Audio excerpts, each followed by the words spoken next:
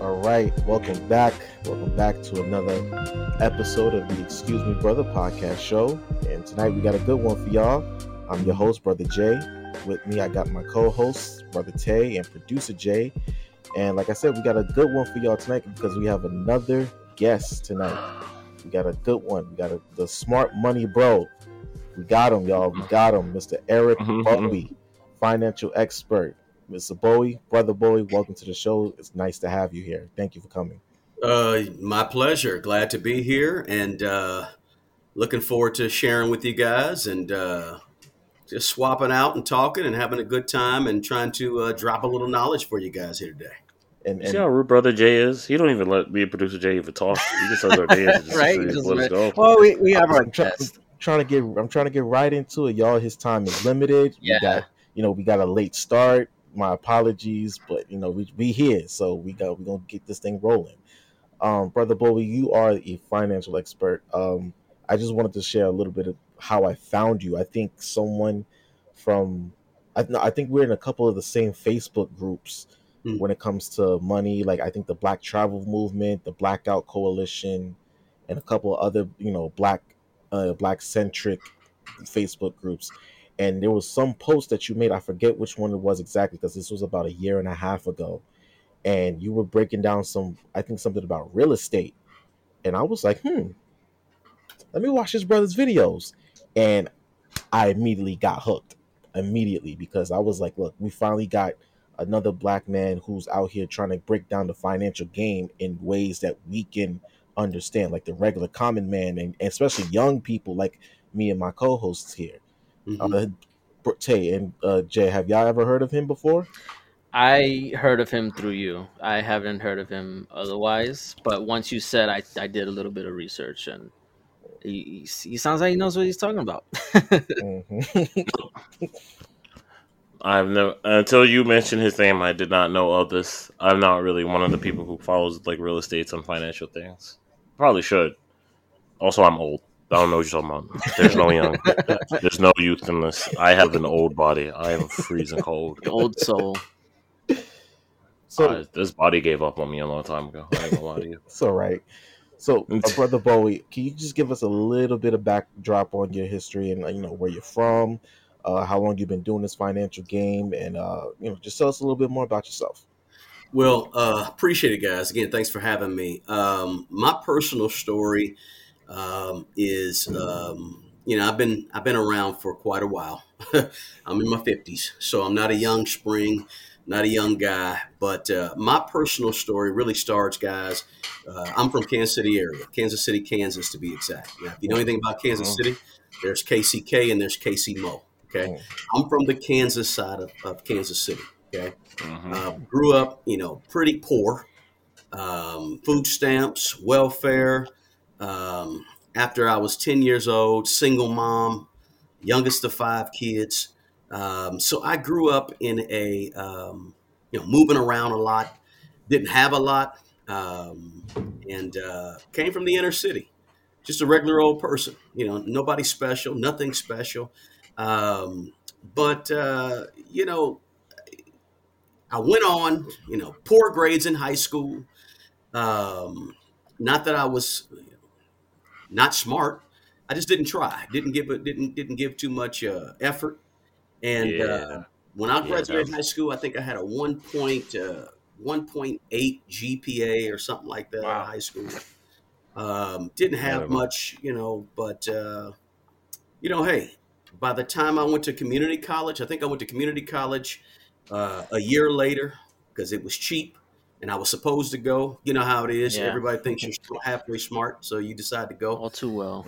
So I went. My first year at community college, I had a 1.75 GPA, and I was on academic probation. Again, here's the kicker, though. The kicker was this. I was always told since I was young that I was bright. That was the word they used, bright. Well, he's bright. He's smart. He's smart, but he doesn't apply himself, right? So I never applied myself. But in terms of academically, when I started to apply myself was when I was 20 years old. No, I was 19 years old. and I had set out after I was on that academic probation. I set out for a semester. Then I took 6 hours another semester. And then I said I had a bright idea and said, you know what? I want to be a school teacher. I think I was 19 years old. I said, I think I want to be a school teacher because my birthday's in the summer. So when I graduated, I was like 17. So I said, I think I want to be a school teacher. So guess what? For the next 2 years, I went back to the community college for 2 years in a row. I got straight A's. Nice. Boom, straight A's. There you go. Because all along, I always knew that I could do it. It was just a matter of me turning it into action. So I said, let me turn this on. Boom, and I got straight A's. And I went and I moved my GPA up to 2.5. And I said, I got to go to an in-state college because I can't afford an out-of-state college. So it was between Kansas State and KU University, right? Because they were in-state and they were cheap. Well, in order to get into KU school education, you had to get a 2.75 GPA. But to get into K-State, you can have a 2.5. So boom, I got a 2.55, transferred my credits down to Kansas State University at the age of 22. I went down there with no car, got a part-time job at Wendy's, and I rode the bus back and forth because I got an apartment, and I got food stamps. The day I went down there, I went ahead and applied for food stamps so I can get food stamps as a grown person. And I just made it work. And now I was going to college. Boom, I had some direction. I knew I could, make these straight A's and all this good stuff. And next thing you know, when I was 24 years old, I graduated with a degree in education. Nice. And I was a 7th grade school teacher for 7 years. Wow. Oh, That's part of my academic background. 34. Ooh, no, I'm wrong. 31. Okay, because when I watch your videos, Uh-huh. it sounds like you had that teacher's acumen. You know what I'm saying? Like you have that teacher vibe. Well, I always felt like I was in a classroom when I was watching your videos. I could be in a car, I could be in my house, I could be at work, and I'm watching your videos. I'm like, I should write that down. I should take note of that. So I can understand that. Your teacher background and see where it came from.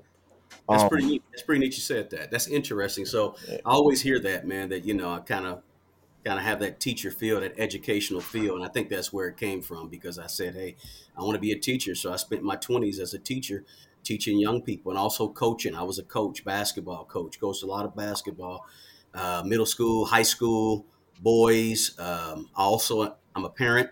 So I got 3 kids. And so when I got married, when I was 30, I didn't get married till I was 30 years old. But we had our children, raised our children. I was a teenage dad. I had my son when I was 18 years old. So I have a son that's 32 years old. Oh, wow. 32, 33. He's 33. So I have a son that's older. I have daughters that are in their 20s. So I've been teaching and instructing and feeling like a teacher or feeling like I had something to share with the world for a long time, even before I became an actual educator. So I did that for a lot of years, man. Work with people, helping people. So now I get a chance to help people also through things like YouTube, podcasts, etc. So it's interesting that you saw that when you observed that. That was it's pretty sharp. I'm not gonna lie. When you first started talking to us, when we first started talking in the room, my brain, because I've been a sports kid. I was in basketball team since I was 6. Oh yeah. As soon as you started talking, my brain's like, he gives me a coach vibe. I don't like this at all. You know what I think it is? I just have this authority thing. I think that I like to be in authority or act like I'm in authority. It's okay. I get the same thing from when some people meet me too, because I also coach basketball. My aunt was a basketball coach who got injured before she got to do the Olympics. For women's basketball, so I helped her coach growing up. Both Jays don't know about this. Yeah, but told us this. I coached a lot of kids. Actually, the oldest, I think the most successful kid that made it from my aunt and me is Terrence Mann of the Clippers. My aunt, that's pretty high up. My aunt still keeps in track with his mother. Really? Mm-hmm. Terrence Mann is big time, man. That's pretty cool. I still watch a lot of NBA every day. I'm watching. There's some games on right now. I'm gonna watch as soon as we get done. So I'm a big basketball man. What's your favorite team? Terrence Mann is big time. What's your favorite team? You know what, man? I don't have a favorite team. I like the game, and so it depends. Certain personalities on certain rosters. I don't like Golden State. Oh, Can't stand Golden State. excuse me, bro. Why not? Yeah, I can't it's too stand easy. Golden State, man. I think they're first of all, I didn't like the fact that they won two championships and they went out and got KD. Come on now, you win 70 games one year and you go out and get one of the best players in the world.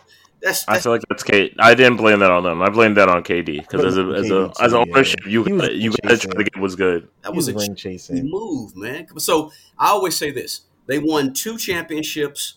That's all that counts. I don't care about them other 2 they won with KD, and KD won 2 championships. So in my mind, they didn't win 4; they only won 2. That's just me. I respect that. I respect. Technically, they won 3. You want to count last year? No, they you won. Talking about that one. 2. I know. I'm talking about, but they technically have 3 now. If we were not going to count the KD ones. No, 2. Oh, there's 2. Oh, is it? Yeah, you're right. In 15, and then last year he doesn't count the 2 that they won with KD. No, you're right. I don't know why I thought he won 5. Doesn't My count. brain's a little all over the place. No, that's cool. So that's guys. That's my kind of my academic background, and ever since 2002, for the last 20 years, I've worked for the federal government. And what I do for the federal government is manage contracts. And I've been managing contracts about 14 or 15 years for the federal government. And when I say manage contracts, I work with, procurement, bringing on contractors as a contracting officer, warranted contracting officer for the federal government. And when I say contractor, I'm saying that, we work with small businesses that want to do business with the federal government and provide services or goods to the federal government. I would manage those. I've been managing those contracts for quite a while. I did construction for a lot of years, leasing services for a lot of years. So that's what I do now. And I also kind of work with and help small businesses understand the government contracting space. I mean, the government last year did over $600 billion worth of contracts, more than $120 billion with small businesses. So a lot of people don't understand that if you have a small business, you can get government contracts, and here's how you get them. And I can explain. I can do a 3-hour symposium on how to go about getting government contracts and learning that space, becoming a small business. So I do a little of that on the side as well. But I do so much, man. I also own real estate, obviously, as you've seen from some of the videos I've done. So, and I've been in the real estate game since 2000 when I bought my first piece of property in 2000, managing and owning my own rentals. So I do a lot of stuff with helping people with that. I'm on a planning and zoning committee or commission for the city I live in. In other words, Taco Bell wants to come to your city. They got to submit plans. We have to plat that. They might have a conditional use permit. So I do all that for the city that I live in as well. So I'm on the Planning and Zoning Commission as a commissioner. I also do a YouTube channel, write a blog, help people one-on-one with their money. Because another big piece of my story is where I've been in terms of money, right? And that's why I call myself Smart Money Bro. Because when I was 30 years old, I had zero. I had nothing. And when I say nothing, I mean my net worth back then when I figured it was about negative $30,000. Meaning I didn't even live in a house that I knew the owner until I was 30 years old and bought my first piece of property. So, like I say, I grew up in apartments, man, apartments and rental houses and so forth. My mother and father didn't own a house. My mother and father didn't have high school diplomas. Okay. So when I finally said, okay, I'm going to get myself together and I'm going to start, I was teaching school and I started learning a little bit about money and I started learning about real estate. I began to turn my financial situation around at the same time. Of course, to mention that in 2000, I became a Christian, okay, a born again Christian, right? So in 2000, a lot happened, right? Around that time at the end of my teaching spot when I was teaching. So I had a negative $30,000 net worth. Over the next 20 years, I built that to almost 7-figure net worth. And the reason I like to be honest and say almost 7 figures, because I'm not a flashy person. I don't have I drive a 2007 Toyota Camry. Okay. And my wife drives a 2015 Camry, paid for. My daughters have Camrys. Now my son, he's married and has kids, so I'm a grandfather, but I don't have. He didn't go to Toyota route, right? But Oh, I was about to say this Camry, like this Camry dealership is working out. so that's part of my thing, man. Is that I was able, and I say, let me go get back to that. So I figured my net worth a couple of times a year, and because the market, as you guys know, has been down, way down this year, right? Uh, Over Nasdaq and Dow Jones and S&P down 20%, this year. Hmm. Now, had that been not 20%, had it been a more normal year, my net worth would be over seven figures at this point. But I say that I say that because we see a lot of gurus on the internet, right? On YouTube and on Instagram, you name it, right? And they're always touting seven figures and seven figures. But sometimes they don't really show you, and they're not as honest as possible, right? So when I talk to people, I want to be as upfront and honest and say, hey, I'm not quite at seven figures, right? Net worth wise, but I'm really, really close. And I'm talking in the mid 900s, right? But the reason I'm not seven figures, and I did a YouTube video about this, is because the market is down. Had the market been just even an average market, right, then I would probably be over seven figures. Half of that is in things that we put away to the side since I've been investing and working at jobs, but the other half is real estate. But that is kind of my story in terms of money, guys. I started with zero, negative zero. Matter of fact, I was 30 years old, living in an apartment. I could tell you the address of the apartment, but I won't. But I was living in an apartment. I had a 1996 Honda Civic. I had about 10 grand that I had from my teacher time, because when you're a teacher in any state, they make you put money back for your teacher's state retirement, right? Hmm. Whether it's New York or New Jersey, or whether it's Delaware or whatever, they have a system set up for all teachers, a retirement system, and you got to put money to the side. So in 2000, Nice. I had about 10 grand sitting over there. And when I went to go work for the federal government in 2022, ultimately I moved that money over to my federal government, and it's been growing ever since. Mm. Ever since then. So the point is that that's all I had. I didn't have a house, didn't have no, had never, I didn't realize I could own a house. Okay. And I didn't have, and so I didn't have anything, but it's just grown and grown and grown. And I did some things between between 2000 and 2022. My lifestyle and habits is what allowed me to be able to grow my finances to where they are today. And that's why what I teach people is, I don't teach you to get rich quick. I don't teach you to invest in crypto and try to become a crypto big time Bitcoin, Shibu Inu, Shubu, whatever it is, right? It's not Hmm. FTX. What happened to FTX? But I don't teach that type of teaching because I'm a more of an old school person.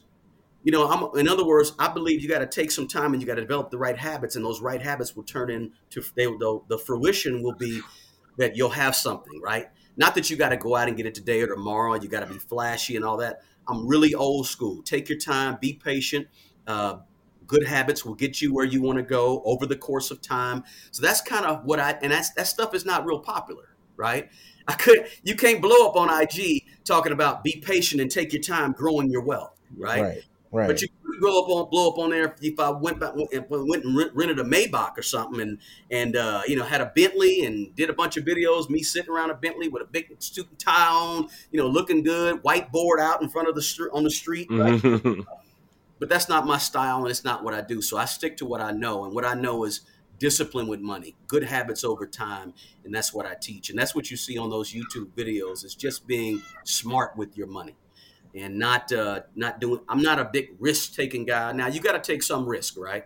When it comes to money, you can't just sit and be too too scared, too nervous, too fearful, right? Mhm. So I try to take and say, hey, what can I do to lower my risk, but still over time, being patient, grow my money. So I'm the old fashioned guy. I'm the old uncle, right? The old uncle that, talks about doing things the right way, and everybody says, shut up, man. We want to get rich right now. But, it's all about patient, living below your means. So I had a set few things that I did over those years, man. And that's what has helped grow my money to where it is. So I'm not sitting on 10 million. I'm not sitting on 5 million. I'm sitting on 900 something thousand, that as soon as the market turns around in the next 6 months, year and a half, it'll be over 1 million. And in 10 years from now, you get back with me, it'll be 3 million. It'll be 4 million. So that's kind of my story, a little bit about my background. I think there's a lot of stuff there that we could dig into, but that's a little bit about it. It's like So, the true American. go ahead, producer Jay. I'm No, I sorry. was just gonna comment saying that's like the American dream, like what people talk about coming from the bottom to the top. Like that's very inspiring. Appreciate it. Appreciate that. So what are some of the habits that you started to employ when you started to make that change? You said the year 2000 was a big year for you. You made a lot of changes in your life. You became born again Christian. You started developing good habits, basically. What are some of those habits that you started to develop? And do you think that any of those habits are still employable for, say, our generation? 100%, 1000%, absolutely. You know, good principles, man, they don't really change over time, right? They worked back in 1950, they worked back in 2020, they work today. Good habits are good habits. They're just good principles to live by and to behave by, right? So some of the habits that one of the things I did, man, is since I moved out of my mother's house to go to college in 1992. Remember, I told you I got food stamps, right? Hmm. And so I had to start working on a budget, and I did a budget. I actually did a video on YouTube about, 300 some odd monthly budgets in a row that I did because I haven't missed a month of budget since the 1990s. Okay, since about 1993, 92. I haven't missed a month of doing a budget and a written budget. Now, that written budget was on a piece of notebook paper until about 2019, but 2019, I moved it into a Google spreadsheet. But for the most part, I budget my money every single month. And I've done that consistently for about 28, what is that, 30 years, consistently budgeting my money. Now that takes a lot of discipline, but it don't take a lot of time. Okay. It just takes a lot of discipline to be willing to sit down and do it. In other words, and here's why I do it, and I'll get to some other habits as well. But here's why I do a budget, because a budget makes me feel in control of my money. Okay, a budget gives me power, and a budget says, okay, $150. Here's what you're going to do. I'm going to tell you what to do. That way, the budget and the money's not telling me what to do and bossing me around like I'm some chump, right? Because I don't want to be a chump to my money. I want to tell my money what to do. So I say, hey, listen, here, $250. Here's what you do. $300. Here's what you do. Okay, here's envelope. Okay, and I still use the envelope system today, believe it or not. I've been using it since before I even heard of a Dave Ramsey. In the 1990s, I was taking my money and I had like 5 or 6 envelopes, and I had to put my food money here because I had to I had no car in 92, 93, 94. I had to walk to the grocery store and say, take my cash out, put it in my pocket. So I've been doing that, and I still do that today. To this day, believe it or not, worth almost 7 figures. I have a food envelope right over there, and go in there and get that money out and go buy food. Call me old school. I told you I'm old school, but this it's just discipline. The budget is about discipline. It's about having a set regimen of what you're going to do and being in control. Right? So many people feel like I don't know what to do. Man, I can't do this. I can't do that, and they let the money beat them up, right? And so I tell my money what to do, and I beat my money up. You're gonna do this, this, this, this. And if I want to change something and make it a little bigger here and there, or make my miscellaneous a little bigger, or make my food a little bit, I do that. But it also forces me to think and organize my month in terms of cash, right? In terms of money. So it forces me to be organized. It gives me a sense of control and power. And guess what? It helps me understand what comes in and what goes And out. what goes out? So would you ever invest in a business that didn't know what came in and what go out? You would look at that business like, what y'all doing? I mean, y'all got to be organized, right? So I think of my household like a business. I got to be organized. I got to know exactly what comes in, and then guess what? I got to know exactly what goes out, because that's going to help me figure out the cushion I have that I'm going to invest with, or the cushion I have to get one of my grandkids a gift for their birthday. Right? I just had one. Kobe had a 4-year birthday. I have a grandson named Kobe LeBron, by the way. Really? My son named him Kobe. Oh, He okay. named LeBron. I know, call me weird, but Kobe's fourth birthday was just Friday. So if I have a budget, now I know what I can spend for my man on his birthday, right? Mhm. So That's what that's all about. That was a habit. Okay. So another habit, and I developed that habit back in the early 90s. Another habit is saying, okay, I need to focus on assets that appreciate. I need to focus around assets that appreciate. For the last 10 or 12 years or so, I've been figuring my net worth at least twice a year. Even when my net worth was $70,000, I was figuring it out twice a year. Okay. And I always said I'm going to stop adding to the liability side and start building up the asset side. And that's been a focus. Anything you focus on grows, right? Whatever you focus on grows. So if I'm focused on my net worth is growing because I'm focused on appreciating assets and getting rid of depreciating assets that are going down in value. I don't want to make monthly payments on that. In 2010, I think 2010 or 11 is when I sent off my last car payment. So for the last 12 years or so, 11, 12 years, I haven't had a car payment. If I have a car, and I know you guys are maybe in New York, so you guys don't drive, but out here, you got to have cars, right? We got to get around. Mm-hmm. Train don't come everywhere, or the bus or whatever it is. But I said, I'm going to borrow my car's cash. Okay. So I borrow my car's cash. Some other habits is not taking on new debt unless that new debt is an appreciating asset. Okay. So if that new debt, because in 2004 and 5, I was buying some rental houses. If that new debt is appreciating asset like real estate, I'm cool with it, right? Because I know in 5 or 10 years, it'll be worth more. That adds to my asset side of the equation. Right. But if it's a depreciating asset, I'm not with it. I also stopped worrying about keeping up with the Joneses. That was very unimportant. It wasn't important when I was a kid, and it wasn't important when I was older. Never owned a pair of Air Jordans. Never owned a jersey that says, the Philadelphia Eagles on it, where I'll spend $85 on a jersey.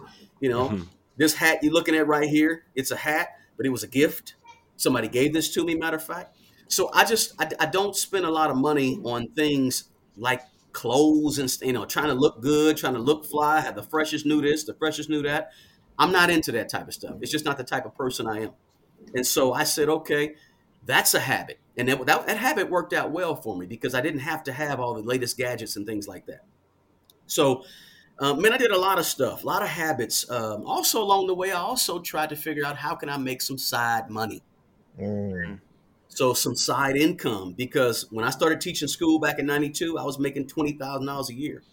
When I was 30 years old, I was making $30,000 a year.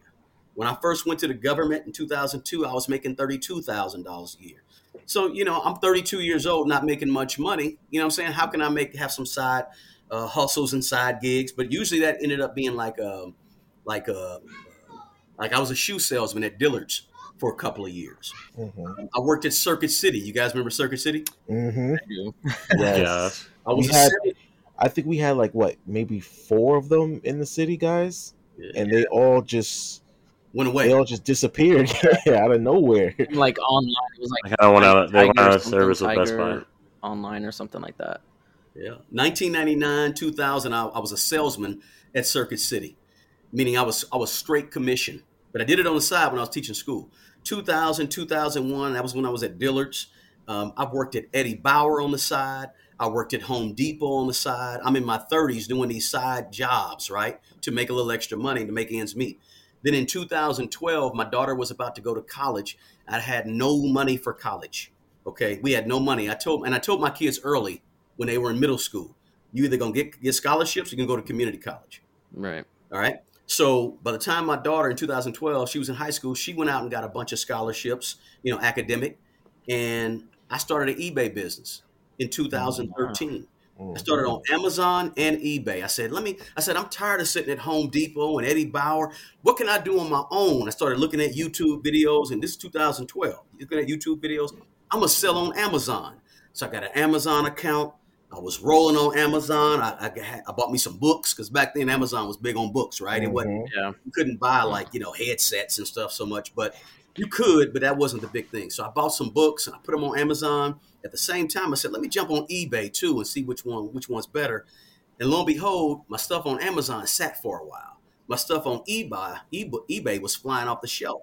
I had about 30 items. Then I bought some shoes. And these shoes, I bought them for like $4 or something at a Goodwill.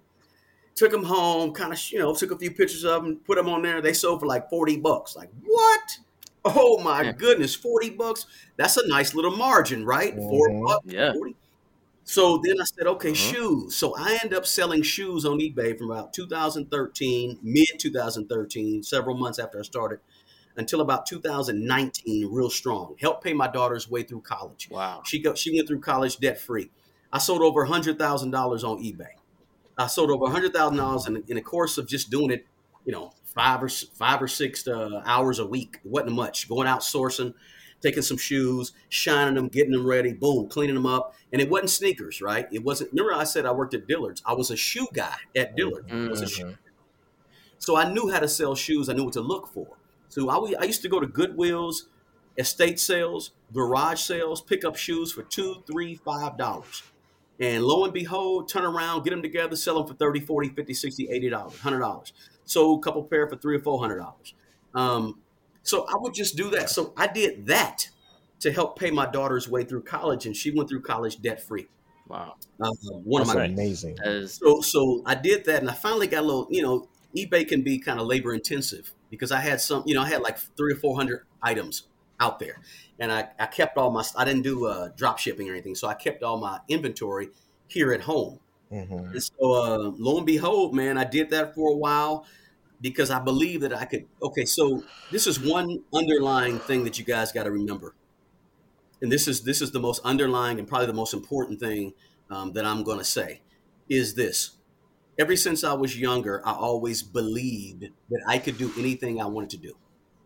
I could lock down Michael Jordan on the basketball court if I had to. And I really believed that, right?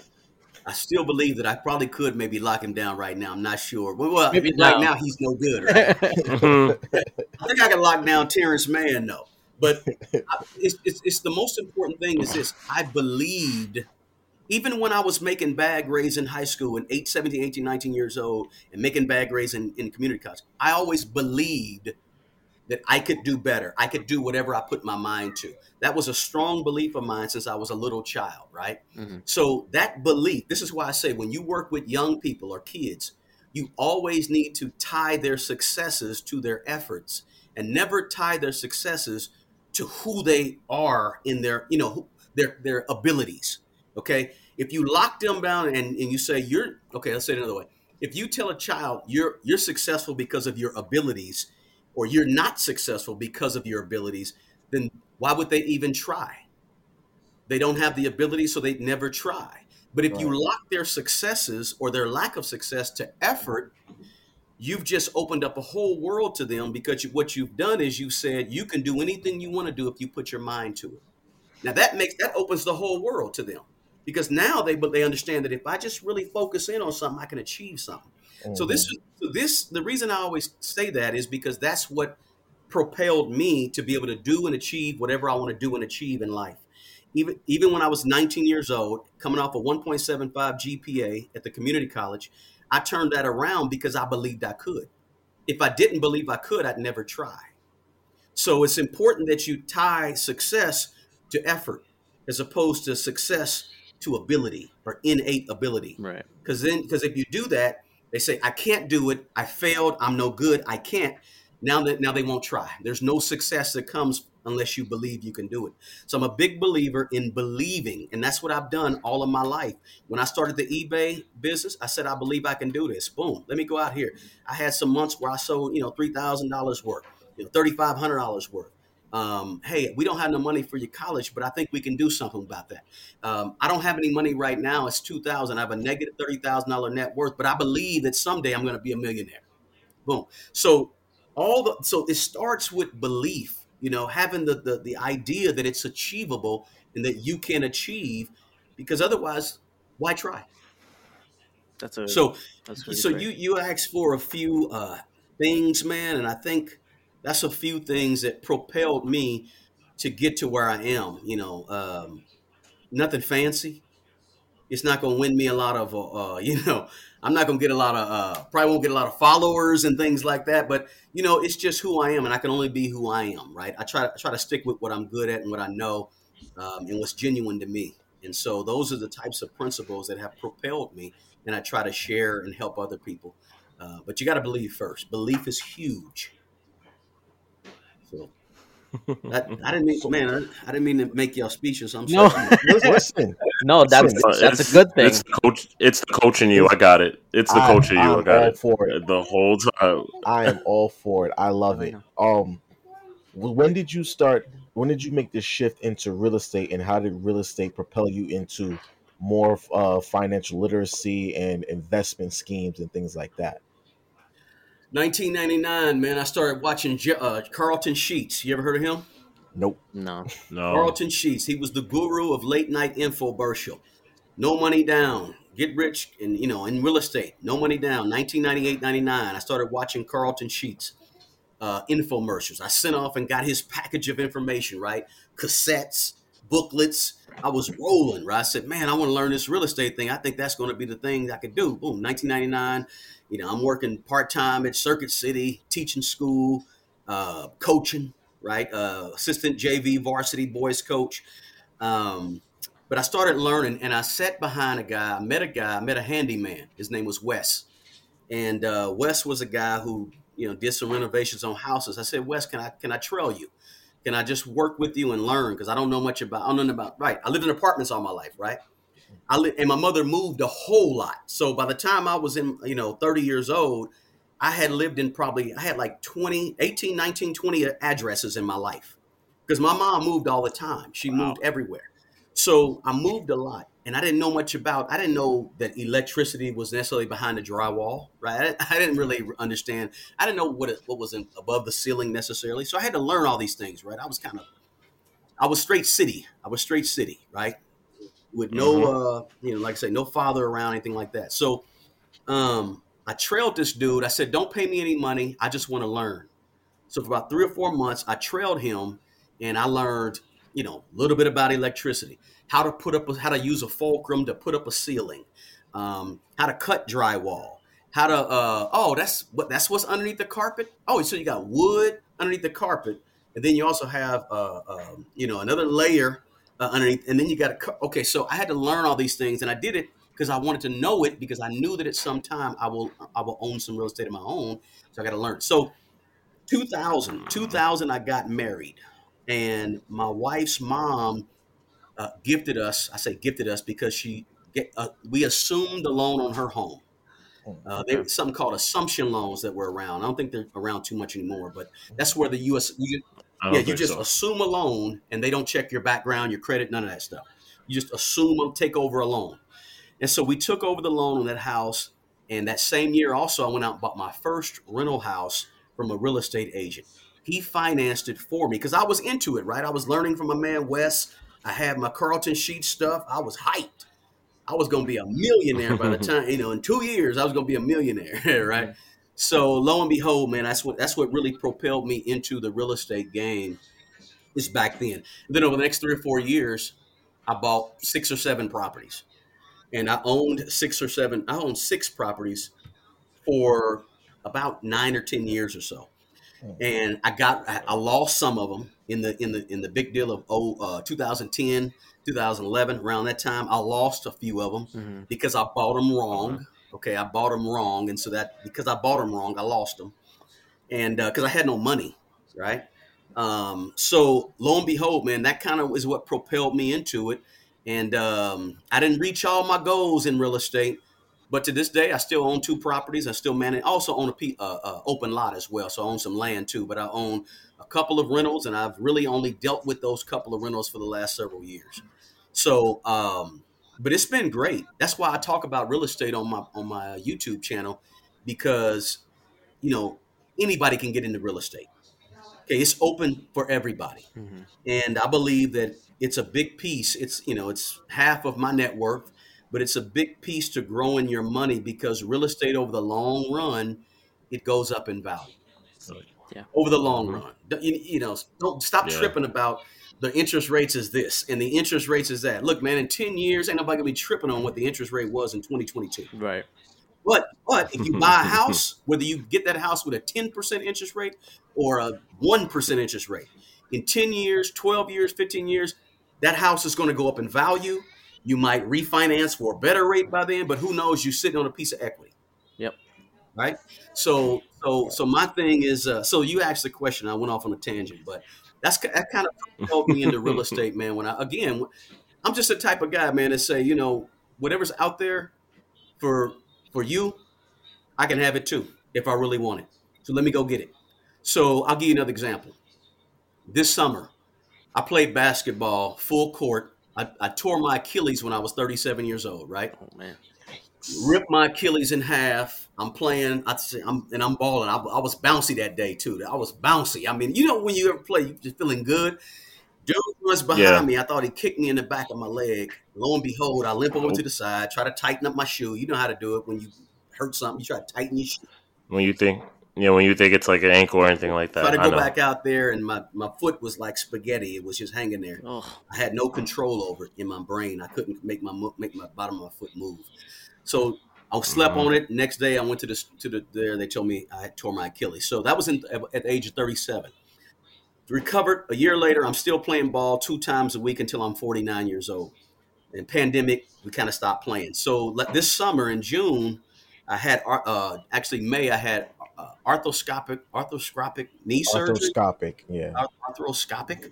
They went in there, cleaned some stuff out, said you almost got bone on bone in one of your knees. So guess what I did? Ooh. I said, you know what? I need to get my cardio from somewhere. I'm a workout guy, right? So I got to get my cardio.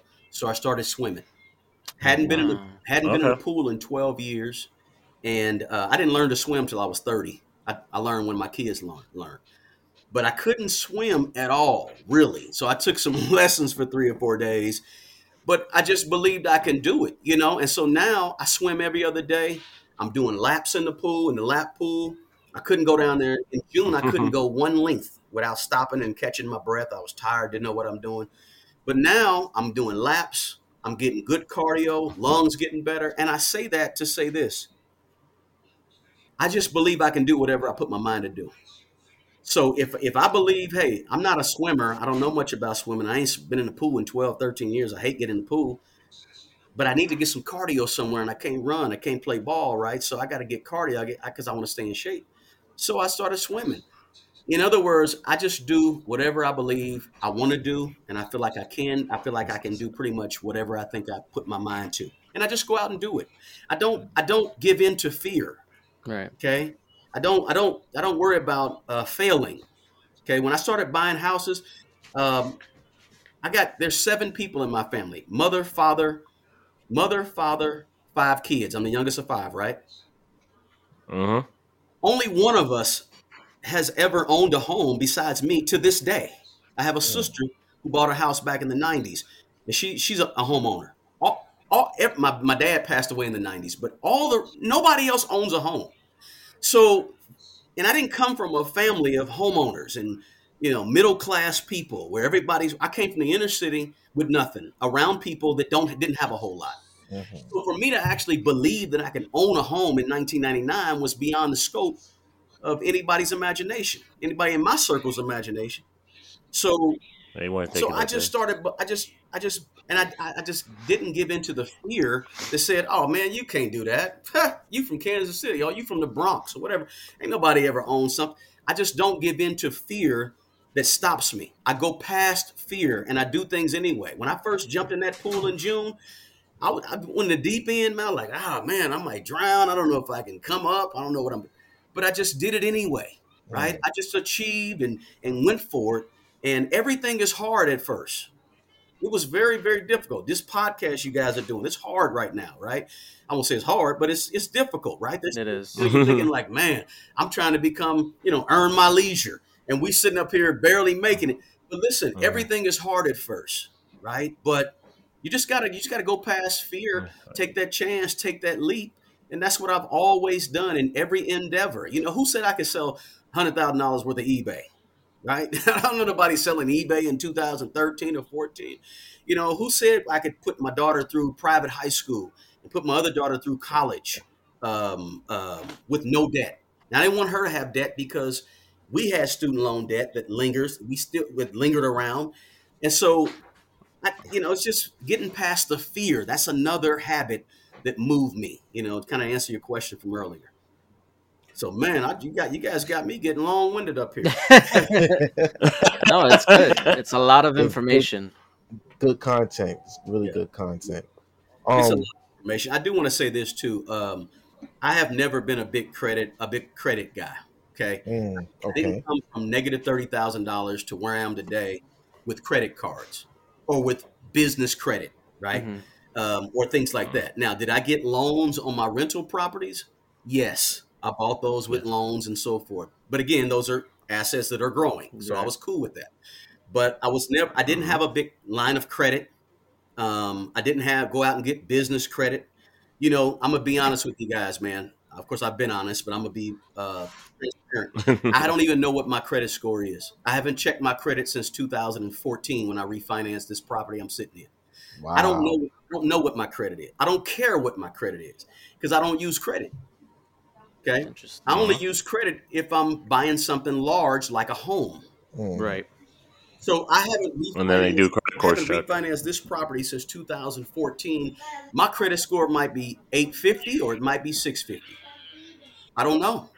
I don't even use a credit card. So I share that with you guys to say that you ain't gotta follow the conventional ways of building wealth like everybody else. Because you're going to hear this all the time. Man, just use your credit, then put your kids on your credit card, and then you take your credit and you flip this and you pay it off. I didn't do none of that. That wasn't my formula. Now, I'm not mad at people that do that, but it just wasn't something I do. So on my YouTube channel, I got over 200 something videos. You'll never see a video about how I use credit cards because I just don't use them, and I don't want to talk about something that I haven't done myself. Now that you mention it, I don't think I have seen a credit card video on any of your channel. I don't think I've seen near one. No, I don't even mention it because it just doesn't. I mean, if he don't know it, he don't want to talk about it. I'm not going to get into something and push something I don't know anything about because that would be disingenuous, right? And I know that I don't know if that's what everybody does on the internet, but I only want to talk. I can only talk about and teach about and help people with things that I've done. So if you're looking for credit card arbitrage, look elsewhere. It's not something I do. So that's been sort of what I've did and some of the things that I've used over the years, man. In about 2017, Smart Money Bro came about. I'm gonna give you this story too. I said, you know what? I do a lot of different things. How can I help people? So I was sitting with my buddy in his office, and I said, man, what do you think I should do? And he said, well, what is all your things around? What is it all centered around? Real estate, growing your net worth, eBay business. It's all around money, right? So he said, man, maybe you ought to go with, I said, maybe Smart Money. That sounds pretty cheesy. Smart Money Bro. He said, nah, you probably don't want to use bro because then you pigeonhole yourself to only black people or only a certain genre. And I said, well, I'm okay with that. I mean, I don't mind that. I'm not trying to cater to a certain group. So that's why I went ahead and stayed with Smart Money Brother. Then it was, and I became Smart Money Bro to shorten it out. Because everything I do kind of falls under that umbrella of growing money, whether it's side gigs, eBay or whatever, whether it's building your net worth, managing your money, doing budgets, real estate, it all falls under growing your personal finance the old-fashioned way. So that's kind of how the Smart Money Bro name came about itself. So quick story on that. But at least you took someone's opinion into the name. So I'm just saying. I'm petty. Wait a minute. Super petty. Super petty. You know me too well. I'm gonna be petty. That's what people come for. Yeah, I always listen to people that I trust and believe in. Oh man, okay, I added to the fire. No. Must be nice. Listen, I take everyone's advice here. Sometimes I just disagree. That's all. It's okay to disagree. No. He takes someone's advice more than others. I'm petty. Nothing wrong with that. I understand what you're saying. That's great. It's great. You listen. Okay, so now we're gonna get into the part where I really want you to put your professor cap on because now we're gonna hit you with some really deep financial questions. I know the other two brothers got some real personal questions and real financial literacy questions that they want to hit you with. So I'm gonna let them go and ask their questions. Like, Honestly, what so yeah, I'll no, go go ahead. first, Jay. I'm sorry I had to cut you off. Just think about listening to your whole story when it came to real estate. And I remember when we first started talking, and you was like, you would have been in this if the market was this way, you would have had seven Mhm. figures. And speak in the market sense. So, are there any certain things that you trust that you invest in the most? You're like, this has been like the most trusted one when it comes to your assets. Like, what are the most trusted ones that you've seen?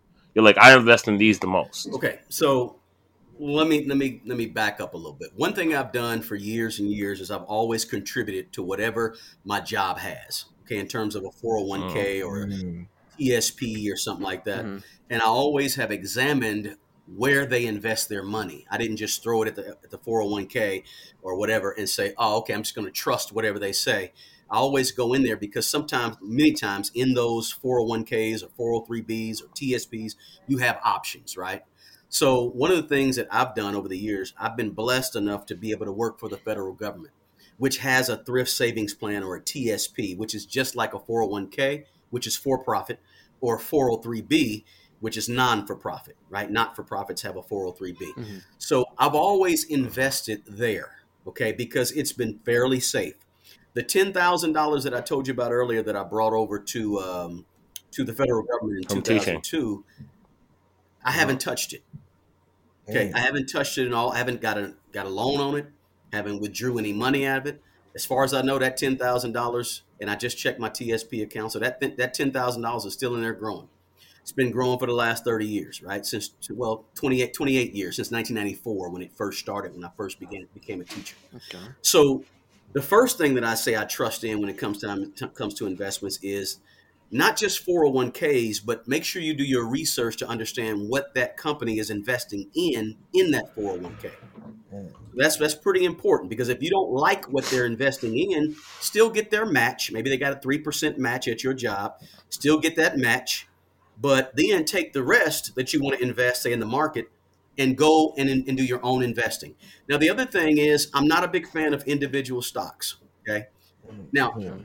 I don't have a problem with them, but I'm saying that sometimes, unless you have enough of them, you're not spreading your risk around enough.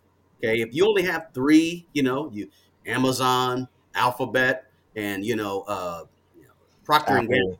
yeah, Mm, Apple, then that's not enough, right? If you're going to have individual stocks, go ahead and make sure you got 20, 30, 50, 75 individual stocks. So you spread your risk out a little bit, Hmm. right? So that's really important. So, but for that reason, I'm more of a fan of index funds. Okay. I'm a big index fund guy. I'm not a huge mutual fund guy because you're paying fees, and I'm speaking in generalities here. Typically, you're going to pay more fees on a mutual fund than you pay on an index fund. An index just follows a certain sector of the market, it's non managed. Mm. A mutual fund is managed. So, guess what a mutual fund comes with? Fees to pay the managers, right? Hmm. So I'm not a big fan of mutual funds. I'm not a big fan I'm not the biggest fan of stocks, individual stocks. I like index funds. Okay. I like because it's very simple. I don't want to sit there and look at charts on six different monitors every day. Okay. On my computer Mm. screens, right? I don't want to do that. So I don't want to look at individual stocks. I like to set it and forget it. That's me personally, just my opinion. And therefore, index funds, because they have a lower fees, is wonderful. And so the other place is obviously real estate, and we talked about that a lot. So real estate is super safe, man. And I know you can have an issue like 2008 and 2009, right, where all of a sudden, even you'll see it right now. You see home prices that were a little bit high; they're starting to go down a little bit, right? Hmm. I'm a buy and Mm-hmm. hold guy, right? So if I buy a piece of real estate, and I haven't bought a piece of real estate in a number of years, but when I do buy real estate again in 3 or 4 years, I buy it to hold. I don't buy it to flip. I don't buy it. I buy it to keep it. And if you keep real estate, you're going to be fine. It's a great investment. If you decide to keep real estate 5, 10, 15, 20 years out, I don't care what interest rate you buy it at, it's a pretty good investment. You'll be fine. So, real estate and index funds, those are the big ones for me that I really like the most. real Great. estate and Go ahead. index funds. Yeah, Gotcha. oh, You man. took you took your notes. I You got my good? notes. Yeah, Vanguard, man. Vanguard is man. The guy that invented Vanguard is Jack Bogle. He just died in his 90s a couple years ago. But Mm, he didn't invent he didn't really invent index funds, but he was the first to package them up in one company. That company is Vanguard. Good company, solid. Lot of millionaires and billionaires have money in Vanguard. So I like Fidelity too, but there's all type of places to invest your money. I don't do a lot of app investing, right? I'm not a Robinhood guy and those type of mm, guys. Hmm. I like really, really, really established investment houses, right? Merrill Lynch, TD Ameritrade, Charles Schwab, Fidelity, Vanguard. I like really, really stable ones that have been around a long time. I don't want to put $100,000 in a stockpile because Okay. I'm I just not respect it. sure what's going to happen. I think that a lot of people use these like investment apps. Like for example, I've been just about on every one of them. I was on Stash, I was on Acorns, I was on Robinhood for a while. I think the longest one I was with Robinhood. Now I'm on Public because Public seems like they just have like they seem more in tune with the user as opposed to all the other ones. I think because it just came out, so they got a little bit of ahead of the game to see where the other ones kind of messed up. But Right, Public seems like it has like more personalized, but like you say, it has more individual stocks. So I'm trying to get into the index part and the ETF part, right. where that's where I'm trying to put my money at now. So I see where you're coming from because Charles Schwab, even MetLife, or the other ones that you mentioned, they those are some big names. They've been around a long time. Listen, Hmm. Fidelity has a great app that I've heard some good things about. If you're thinking about that, but I'm an old school dude, man. I'm not, So as an old school dude, man, I just started doing online banking like a year and a half ago, man. So I'm old school. So I'm a little, I won't say leery, but I don't really like to get too much into the investment apps. If I got a lot of money, man, I think I want to put that money with somewhere, where the company's been around a long time. But that's just me being old school, being an old fogey, I guess. But Yeah, ain't so nothing wrong with that. yeah, so ETFs are cool Can too, be man. I like those as well. ETFs and index funds and things like that. Those are great, man. can't be an old fogey if the way just works. There's a difference. People just like I know there's always a good way to look for new stuff, but if some things work, there's a difference. Absolutely. It's not. There's nothing to do Yeah. about it. Say you have more questions. Oh no, I want producer Okay. Jay to Go get ahead. one. So obviously, a lot of your audience who come and seek your information, they're probably already in debt and they're looking for ways to get out of it or to manage it better. When you're in serious debt, what would be like? What would you say are your best options for debt that can't be paid off so easily, based on like their income or whatever? Good question. So the first thing is this: when you have debt, you've got to figure a way. Number one, you've got to figure a way to somehow get an emergency fund. Okay, this is why I say that. If you're in a lot of debt and you have no emergency money, what are you probably going to end up doing? Going, Getting if a something loan go wrong, what's going or to happen? getting That big. you're going More to more debt. debt, Mm-hmm. More right? debt. All right. Yeah, So the way to get off that hamster wheel first and foremost is to go ahead and try to save up some money for an emergency fund. So when the washer and dryer goes out, you got some cash, Mm-hmm. right? You don't have to go and charge it on your credit card. Right. Or when the tire busts on it, or it's winter and it starts snowing, you say, "Man, I've been needing two front tires for 2 years." You have some money to go out and get your front tires, and you don't have to go into debt, right? Because if you're in debt, you got to stop the cycle of debt, right? Right. How do you stop the cycle of debt? Make sure you have some money to the side in case something goes wrong. I always suggest people just do something as simple as just every time you get a check, just drop $100 into an emergency fund. Just drop $100, right? $100 over, that's $200 a month. That's $2,400 a year. If you don't really touch it, you have no big emergencies. That's almost 5 grand in 2 years. All you was doing is dropping $100 in there, right? That's that's lunch 6 or 7 times a month, plus a Starbucks a few times a month, and one night out. That's $100 every 2 weeks. Ends up literally being almost $5,000 in 2 years, and you can take care of almost any emergency you come up with 5 grand, right? Well, Now, if you do that, Now you can begin to say, how am I going to attack my debt? Right? But if you don't even have an emergency fund and you're trying to attack debt, or if you're trying to start a business and you're trying and you have a bunch of debt, so I always say, first thing, make sure you have an emergency fund. First things first. But secondly, in terms of looking at your debt, you have to come up with a plan. And one of the plans, and I'm a Dave Ramsey guy. I used to listen to Dave Ramsey a lot. I don't listen to him too much anymore, but because I don't believe everything he says. I believe some things he says. But one of the things I do like is to get out of debt. Debt snowball, debt avalanche, whatever you want to call it. Mhm. You got to figure out a plan to roll up these debts, because these debts are just sitting on which side of the balance of the net worth equation. Assets or liabilities. Debts are sitting over here on the liabilities, right? Mhm. The more debt you have, the lower your net worth is going to be, or the more assets you got to build up to offset these liabilities, this debt. So you want to figure a plan to pay the debt off as soon as you can. Now, when I say debt, I'm talking about at least the debt that is not appreciating, right? I'm not saying you got to pay off your home necessarily, Right. right? But I'm saying if you got the credit card debt, you got the student loan debt, get a plan, try to pay it off as soon as possible. I like the debt snowball. I mean, we were using that. I didn't even call it debt snowball. We called it something. You probably guys have probably never heard of Crown Ministries, have you? No. It sounds familiar. Yep. It Back in the sounds familiar. 2000s, Crown Ministry was sort of the precursor to what Dave Ramsey does, right? But we were using a debt roll up. We called it a debt roll up back then, and it's just a way of listing all of your debts. Some people like to do it smallest interest rate to largest. I like to do it smallest debt to largest, Hmm. and just you take a little bit of money, extra money you have. That's why you got to do a budget, so you have some money between your income and expenses. Take that extra money, put it towards your first debt. Then take all that money, put it towards your second debt. All that money roll up, so you got to come up with a plan to attack your debt at some point.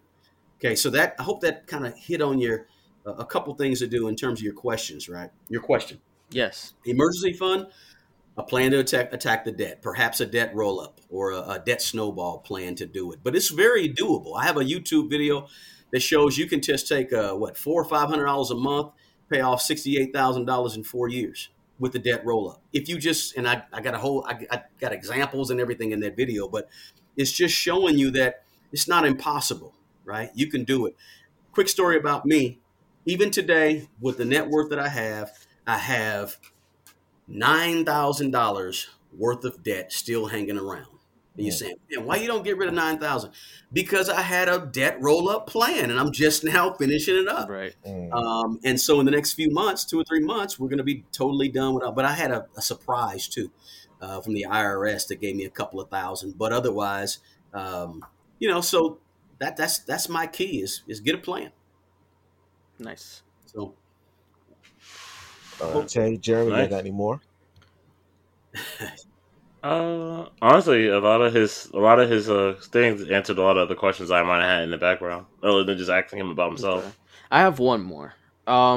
So obviously you've gotten into you've used loans to invest and get real estate or whatever it is you need.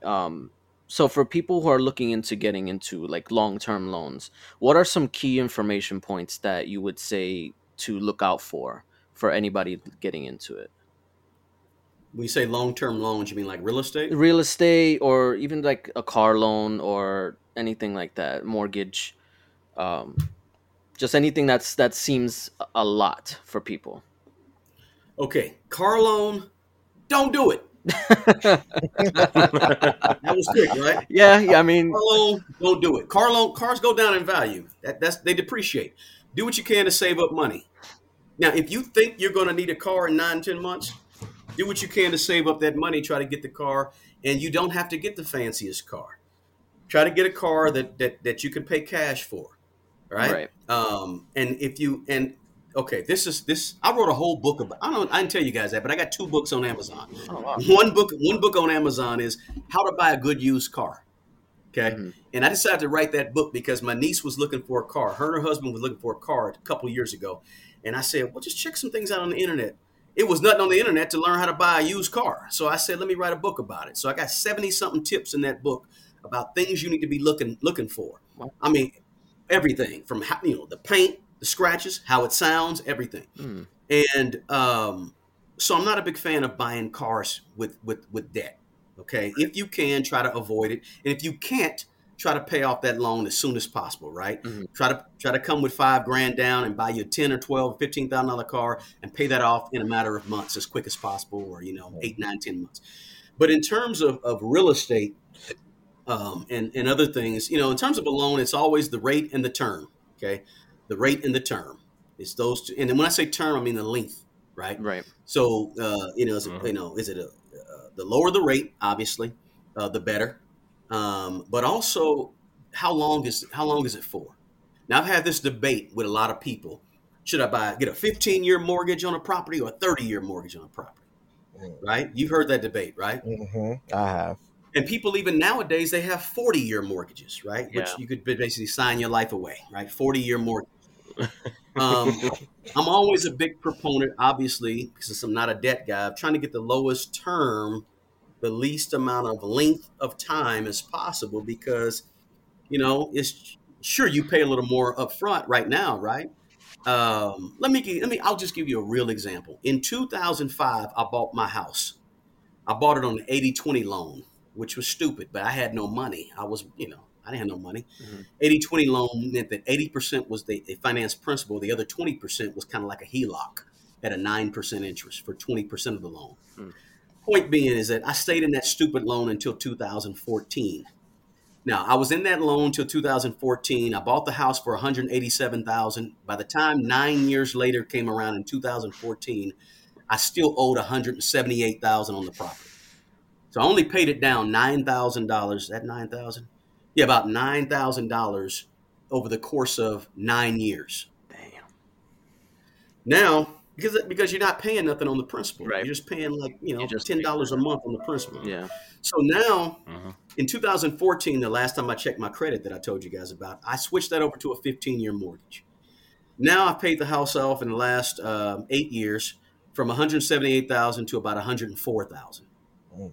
So in 8 years, I lopped off $74,000, whereas in 9 years, I lopped off about $9,000. Mhm. Oh. Which one's better? To me, in my mind, my simple, logical mind, if you're getting a home loan today and you got to pay an extra $300 a month, then you want to get the 15-year mortgage, because what if you want to move in 4 or 5 years? Mhm. Now you have a whole lot more equity because you paid a lot more of the principal off up front. Right. Mhm. Right? And what if you don't want to move and you say, you know what, I want to stay in that 15-year more. I'm going to stay in this home for the next 20 years. Well, in 15 years, it's paid off. Yeah. Yeah. As opposed, so if my home right now, which I owe about Waiting. 104,000 on, it would be paid off. It would have been paid off in 2020 had I got a 15-year mortgage. But since we don't know what the future holds, why not pay as much as you can up front? Now, some people hate that advice because they say, get a 30-year mortgage. You never know what's going to happen in your situation. You can always pay extra to pay it off quicker. And that's cool too. It's really a matter of preference. But I like to tell people to bite the bullet and pay it off quicker, because you may want to move in a few years and you have more equity. So I hope that was a real life example. Again, I try to be as transparent as I can, because I'm living all this stuff I'm talking to you guys about. Right. And so I have examples of this stuff throughout my own personal situation. So anytime you see me in the Blackout Coalition group on Facebook or Mhm. any other group, or on YouTube in my channel, I'm talking about things that I've experienced and I know. And that way I'm not just, giving you some fluff or trying to, BS my way through whatever I'm doing.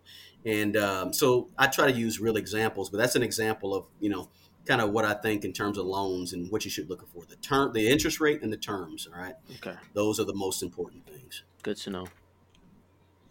All right. So to close this out, I want you to define these three financial terms for us that I think people really either don't understand and don't have a concept of, but affects us every single day. So the first one I want you to define is net worth. You talked about your net worth. You talked about how you had a negative net worth, and I bet you right now a lot of us don't know what our net worth is. So can you actually tell us what our net worth is? I mean, what a net worth is? Net worth is just assets minus liabilities. what you own minus what you owe. Okay. So if you and anybody can figure this, it'd take you about 5 minutes to sit down and do this, right? Or less than that. Get out a piece of paper, put a Mm-hmm. line straight down the middle of the paper, put assets at the top on the left side, put liabilities at the top on the right side. What do you own? Put it on the left side. Okay. So if you own a home, let's say you own a home and the home is worth $200,000, right? Modest home. Let's say you own a car, the car is worth $30,000, or let's say $20,000. That's $220,000. Let's say that's all you own. Then you go over to the liability side and say, how much do you owe on that home? You write that number down. Let's say you owe, $200,000, right? And then let's say you look at your car and say, how much do you owe on the car? I owe zero on the car. So now if you add those two columns up, you got a $20,000 net worth, right? Because your assets is $220,000. Your liability is $200,000. I'm giving you a real basic example, but now you do a subtraction and now you have a net worth of $20,000. You may do that equation and you may have a negative net worth, which is what I had when I was 30 years old. And that's okay too. But that's what a net worth is. And everybody can do that. And if you do that exercise 2, 3, 4 times a year and really start to concentrate on, let me build this up. Oh, that it doesn't fit my net worth. That's going to bring my net worth down. I may not want to do that. It helps you make decisions if you want your net worth to grow. And I think that's what we should be doing. Good stuff. Good stuff. The next one I want you Okay. to define for us is whole life insurance versus term life insurance. Whole life insurance. Woo, man. Mm-hmm. Woo. When you air this, right, you're going to have some people that, that love whole life insurance, right? Mm-hmm. I'm not a big lover of whole life insurance. So I'm going to be real basic with it, okay? The whole life insurance is life insurance. There's different types of whole life insurance, right? Universal and, variable life, whatever. But in general, whole life insurance is insurance that you buy and you keep it for the rest of your life and you pay on it, right? You can pay on it the rest of your life as well. And it's usually a little more expensive than, say, a term life. Now, term, again, as I mentioned earlier with that question, term is all about the length, right? So term life allows you to have life insurance for a set length of time, 10 years, 15 years, 20 years, 30 years, whatever you decide to buy.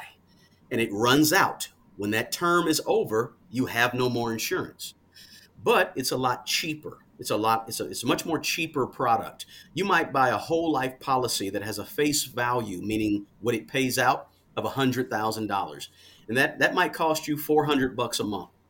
You might have a term life policy that has a face value that it pays out of $500,000, but you only got to pay about $20 a month as opposed to $400 a month. Mm. So there's a difference there.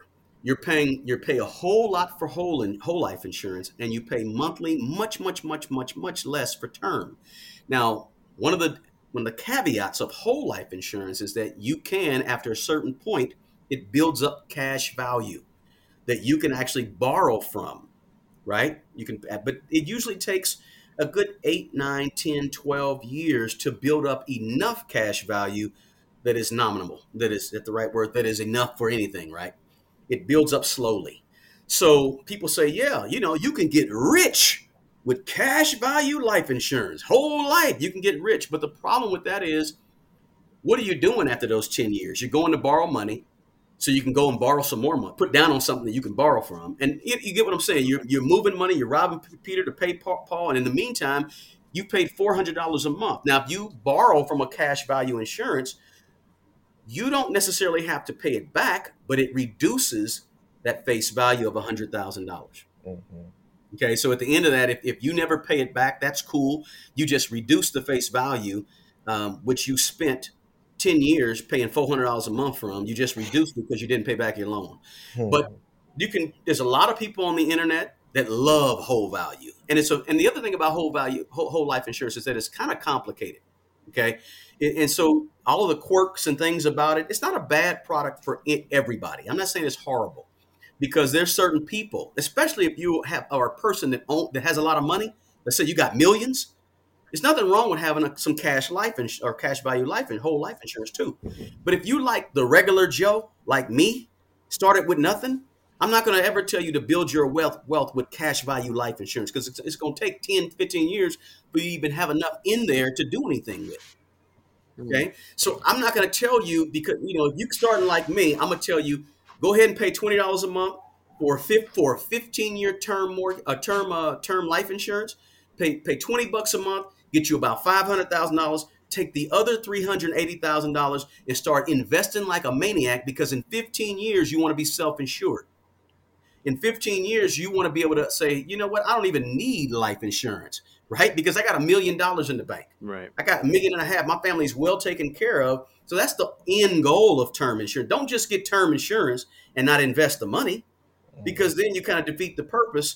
You got to get more term insurance, after the 15 years up, and then you're older and it costs more. So I'm a term life insurance guy. I like it more than whole life. But I understand that for people that have money already, there's nothing wrong with investing some of that money into a whole life policy, right? So you get guys on the internet like, what's the rapper's name? Waka Flocka? Waka Flocka Flame, yeah. I sound like I'm speaking a different language, but you get what I'm saying. This guy right here, I saw him on a clip talking about, I just dropped, a couple $1 million in a whole life policy, and everybody's looking at that like, oh, we got to go out and get whole life. No, Waka Flocka Flame, he's got $10 million, right? Mm-hmm. So how he builds wealth from life insurance is different than how me and you are going to build wealth from it. Because he's opening the policy with $2 million. Me and you are opening the policy with nothing. And it's going to take 10, 15 years for us to build cash value life insurance. To me, that's not the right mentality for a person that wants to build wealth. Get you some term, invest the money in wherever you want to invest, index funds, mutual funds, whatever, and then build that investment up over time. That's my suggestion. So I'm sorry, I went on a tangent. Whole life versus term. No, this is good stuff, man. All the little nuggets and all the little pieces of information we are here for. I think that's the last one that I had. Okay. Tay, Producer Jay, y'all want to say anything before we wrap this up? No. I got none but just greatness that I heard. Yeah, was really great. You covered a lot of ground with this podcast, so very informative. I think it's going to help out a lot of people once they hear this. I appreciate you guys having me on, man, and I appreciate you guys for what you're doing. Right? Remember, everything you're going to do is going to start hard. Mm-hmm. It's going to start hard. It's going to take some time. Well, I don't care if it's a budget. I don't care if it's a YouTube channel. I don't care if it's, working at whatever job or whatever trade or whatever college. It's always hard in the beginning. It gets better along the way, right? Enjoy the journey. Enjoy the process, because the process is what's going to make you who you want to become, right? It's all about what are you becoming, right? Who cares about what Brother Jay was a month ago? It's all about what Brother Jay is becoming, right? And the process and that time that's what's going to make you who you're going to eventually be. It's all about becoming. Enjoy the process where you guys are going. But I appreciate you guys having me on, man. And listen, if I can do anything for you guys, always feel free to give me a shout. And check out that YouTube channel, Smart Money Bro. I don't get paid from that. I get nothing from that. I just enjoy helping other people and spreading some knowledge, man, that might be a little different, because I know that I'm not the cup of tea for the millennials. Okay, I know that. I already know that. I'm comfortable with that, right? The people that hit me up the most are like 40 years old and found out that the get rich quick stuff they were trying to do at 25 and 30 didn't work. Now I'm in this job, man, what can I do to build this? I made some mistakes, and he's 40 years old, got 2 little kids. And this is the typical person that hits me up and says, man, what should I do?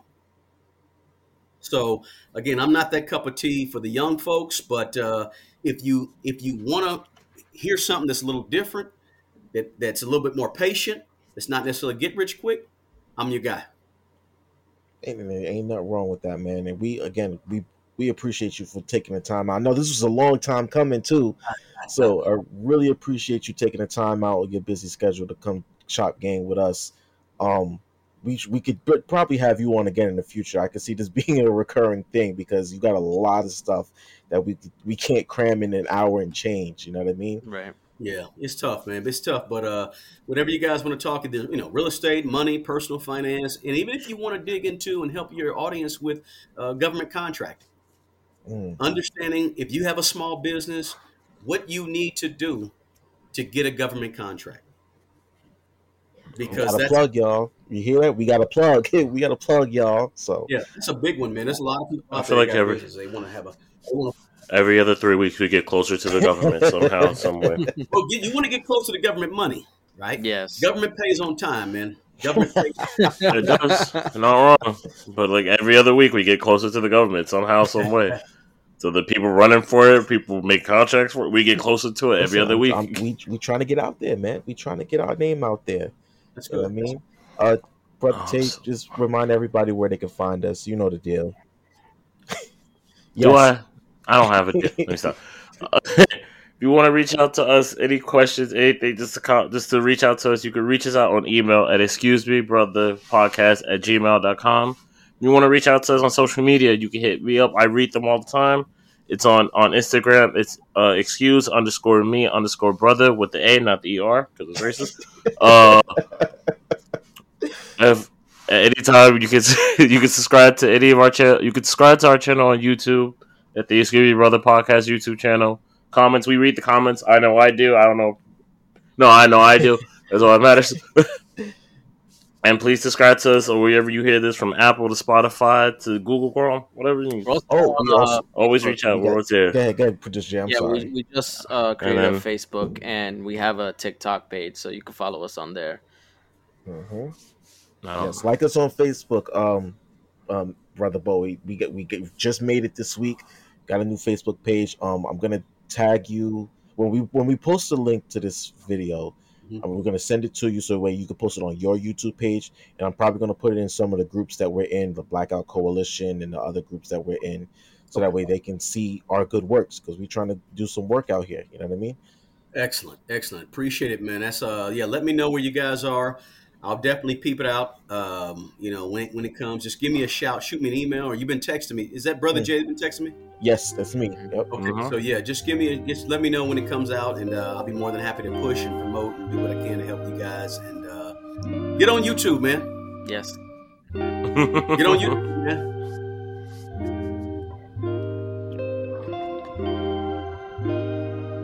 I want to see you guys on YouTube also. And you heard the way.